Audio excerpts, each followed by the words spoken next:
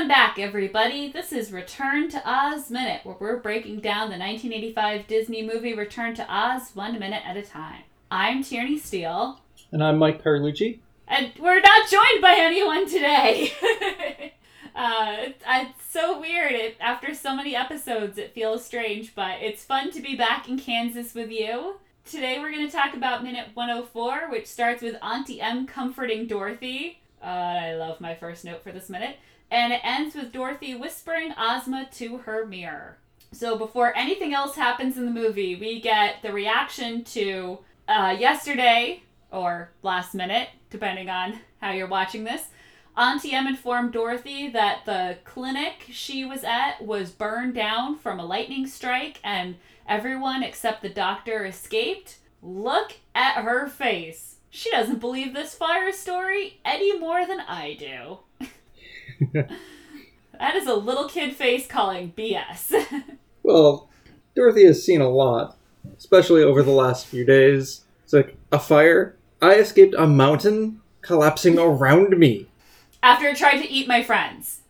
Yeah, and my chicken committed genocide, potentially.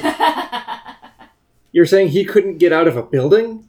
Was he on fire? Well, and Auntie M says he could have gotten out, but he went back for his machines.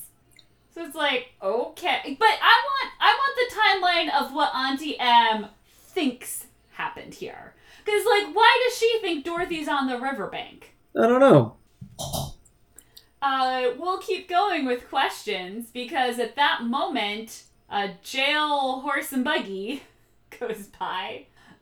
So that we can see the nurse from the clinic is locked up, same as Mombi, also Jean Marsh. Dramatic music plays, and we get an amazing Fairuza Balk stare down. Like, for someone who has no lines for this part of the scene, Dorothy is going straight to my heart with these faces. Yeah. And the blue eyes, and it's great. But, again, I still have questions. Why was the nurse arrested? Do they know what was going on at the clinic? Like, what happened at the fire? And yes, I just did the air quotes. Because wouldn't they just think, oh, this poor woman who has been through an ordeal, but got all the patients and rest of the staff out to safety, and then told us before it happened I was trying to catch up to Dorothy, who had started running away screaming for no reason as far as I could tell. She must be on the riverbank somewhere. Like, I need a deleted scene so badly. And she just happens to drive by right now? Like, we don't know how... Say there was a fire or a commotion. Something happened. People were alerted at some point. Mm-hmm. From that, either Aunt Em... Well, no, because Uncle Henry's here. So... I wonder if they were coming to pick her up? Because weren't they going to come back the next day? Yeah. I know Toto was going to come back. Yeah, Aunt Em was going to pick her up. Dorothy said to bring Toto. I guess Uncle Henry decided to come with... That seems plausible, that they all decided to go together to pick her up. Yeah. And then when they got there, they discovered this mess? Oh my gosh. They must have been freaking out. It's like, well, so... There was an incident. But if the nurse is locked up, like, how do people know that there was... Like, how did anyone else know? Maybe no one knew that there was a Dorothy. Like, I mean, did Pons Mar... Did he say, oh, hey, there was a new arrival yesterday. Don't know where she went. Everyone got out of the building, so we know she's not in the building. We did chase her into the water. She might have gone down into the Mississippi by now. Different tributaries and... It was a long trip, but even so. No, I just thought of the most heartbreaking thing, and if you're a parent listening to this, I'm really sorry, but I have to... It's the only thing that makes sense of Henry, M, and Toto came together to pick up Dorothy the next morning. They get there. There's a commotion. Like, there's all these people around this burned up hulk of a building. No Dorothy to be seen.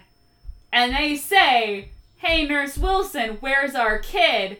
That's when she's arrested because she doesn't have a good answer. And it comes out that Dorothy has fled and disappeared and potentially drowned, and they go looking for her. Yeah, well, and Pons Mar could corroborate that. Yeah. Because he and or the maybe other... Pons Mar sold her out and was like, you gotta lock this lady up. She was all over this plan. I mean, the nurse is just taking the fall for the doctor. If he had escaped the fire, or did he? No. But if the doctor was there to be taken, he would be in jail. He would be the one being prosecuted. But since he's gone, she's the next in charge.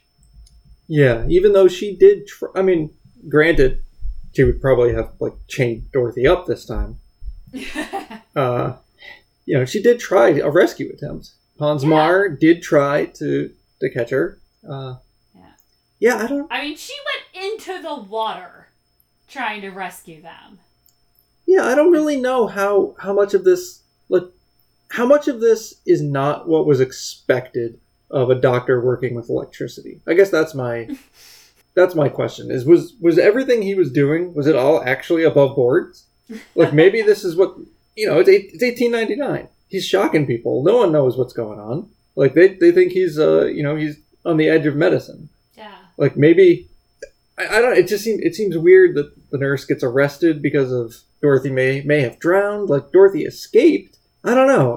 I can't see punishing the nurse for the doctor electrocuting people if that was what was advertised is what he was going to do. I wonder if it's because Ponsmar sold her out. And was like, when Uncle Henry and Aunt Em are running around flipping out, where's Dorothy and all this? And he's like, she took off into the woods, and this lady chased her. I wonder if that came out of first of all, you lost a child in your charge, which was always the first rule when I worked at summer camp. The first rule is if a parent entrusts their child in your hands, you need to make sure the child goes back to them in one piece. Yeah. It's rule 1. Well, and in the script we get into this because remember, they only find one girl. So originally, that's true. Uncle Henry has an exchange with a police officer. He spots Dorothy. He's like, "Glad to see you, miss." Dorothy says hi. The officer says to Henry, "Any sign of the other one?" And Henry says, "No. Half the party has gone further down looking. Why don't you get in, Em?" Em climbs in, and then she says to the officer, "God willing, they'll find her too, poor thing." So Aunt Em gets an independent... So we have independent corroboration from Henry, from the police officer, and from Aunt Em that Ozma was physically in Kansas. Other people saw her. She's not a figment of Dorothy's imagination. And the search parties knew that they were looking for 2 girls and or 2 bodies. And they found one on the riverbank, which was Dorothy. So if 2 girls have gone missing, and we don't know how much time has passed, because they clearly think enough time has passed that they won't find anything, and they do find Dorothy, then Nurse Wilson could be arrested because 2 girls died. The doctor's gone. That's, to us, sure, putting people into a questionably medical facility, that's a crime what he was doing. But in 1899, maybe that was fine. But you let 2 girls probably drown. Yeah. Because you chased them out of the house. But see, I like the way it is in the movie, though, where we don't get that confirmation. Where you don't know if Dorothy was there, or if Ozma, if anyone else ever saw her. The yellow-haired girl. The yellow-haired girl, sorry. I guess, technically she's not Ozma in Kansas, but maybe she is. Maybe it just happens that she has the same name. So I don't know. I waffle because that does give us an explanation for why Mombi's going away for a very long time. But I like the ambiguity of, wait, did only Dorothy ever see this girl? Was it all in her head? Or was she real? We don't get to... For some reason, I thought we had more going on the side of the road. But I guess not. I was just wrapped up in the drama of the jail cart going by. So, there is a little bit more. Mm-hmm. Aunt Em has a voiceover that bleeds from Cottonwood Falls into I guess we don't know where they live. Into Kansas, wherever. Possibly Missouri. I'm never living that down, am I? So So Im said it kind of explains why we see the whole group. She said, which really makes the timeline go kind of nuts in my mind, but oh god, we needed to have that conversation because the time is just so weird here. And yeah, this piece. So we get a voiceover during the transition. We haven't gotten quite there in a minute, but Aunt Em says, "Well, I drove back home and told Hen after I left you at the clinic. I told Hen all about it, and he said no, just that simple, no, like he does when he's made up his mind."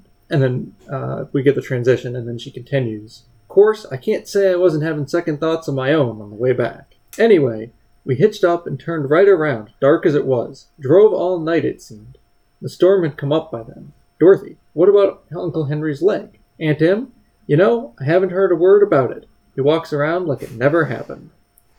I hate this. And then we get Henry with the hammer and the nails and the roof.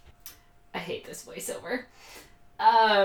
Also because we don't have voiceover anywhere else. I mean, we kind of...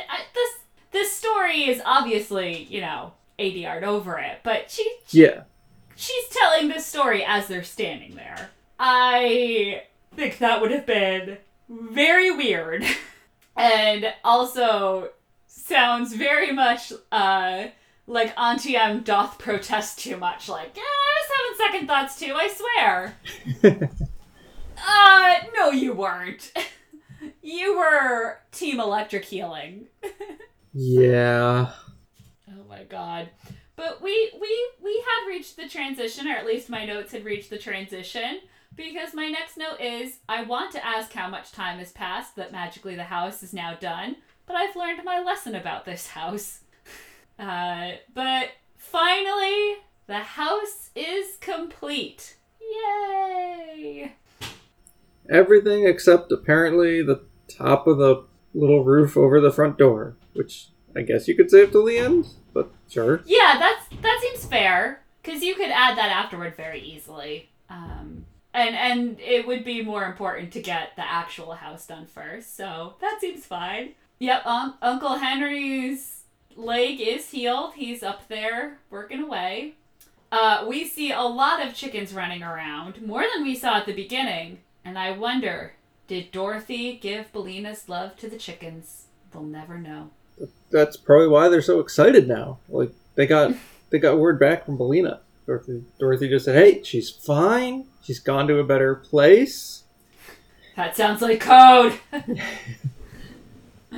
Oh, but yeah, they're running around. And in about second 37, while Dorothy's looking out her window, way off in the distance, it looks like there are 2 to 3 other buildings at the very edge of the fields.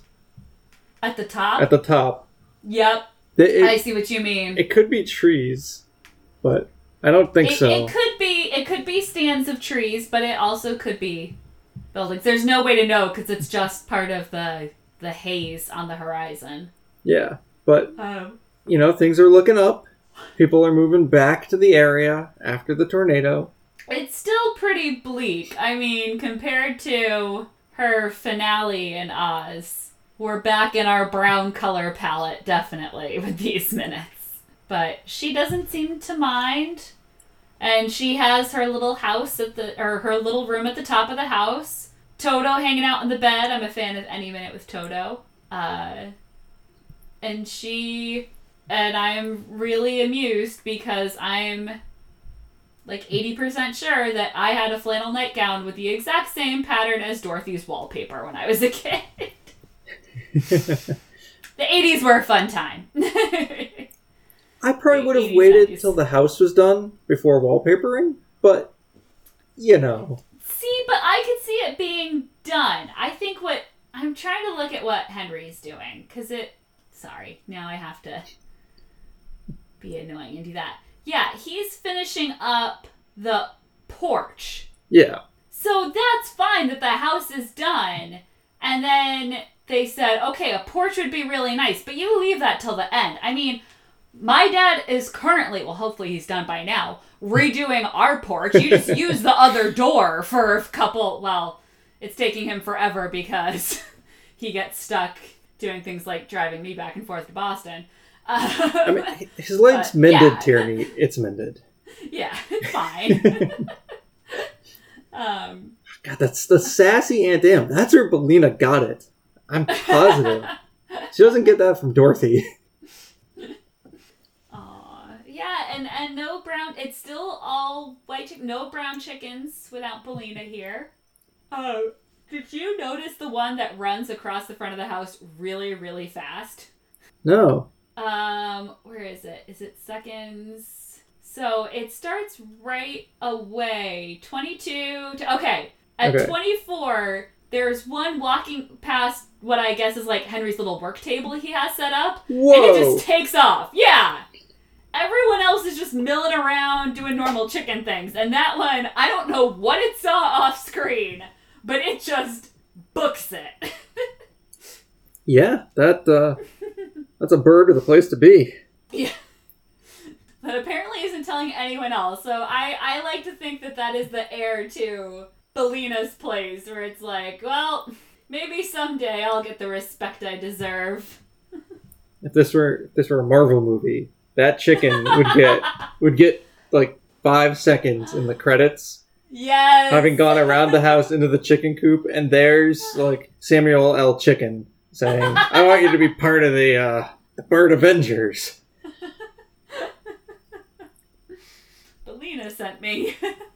Yeah, that chicken's gonna get to come to Oz. It's super fast. I want you to be part of the Sanders Initiative. Oh no. Wait a second. Yeah, that might not be the best. That might be complicated. We might need to work on the name. We don't need a name. I'm the Colonel. Oh man, there are kernels. It's a whole thing. Birds eat corn, and corn has kernels. Yes, they do. Has that been a thing this whole time? Okay, good. I wanted to make sure I hadn't missed it. So within Dorothy's room, she walks over to the mirror, and actually, I said it ends with her whispering Ozma to her mirror. We do get a little bit at the very end of the minute of a light seeming to glow from this mirror. Yeah. Dorothy goes from intrigued to, oh my god. What'd I do?